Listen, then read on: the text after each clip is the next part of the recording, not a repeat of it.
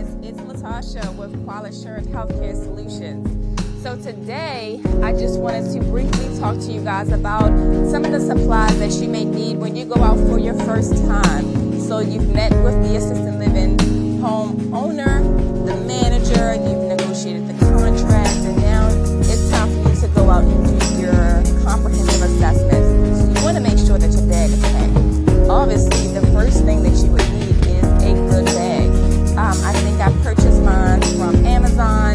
It's durable, it's waterproof, so if something were to get on it, I can simply wipe it off with some Clorox wipes. Definitely a laptop, a good quality laptop. Please invest in one. A portable printer. Now those typically I have seen run between $200 and $300. You also, of course, have to buy your ink, paper, HDMI cord.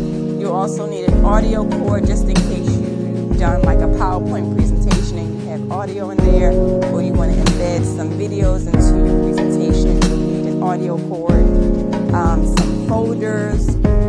You might want to consider having a bag on wheels as well. Sometimes when I'm out, I may pack everything into one bag, my printer, my laptop, all my other supplies, and then I just roll it versus wearing on my back and my shoulders.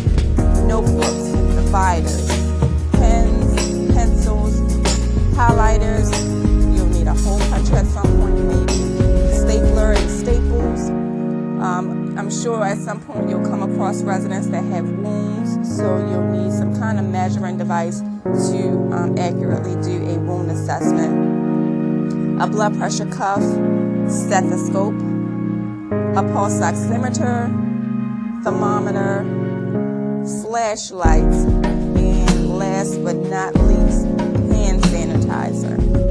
Alright guys, so those are just some basic items that you want to begin to think about purchasing while you're waiting for everything else to get into place. Good luck on everything, and until next time, my friends.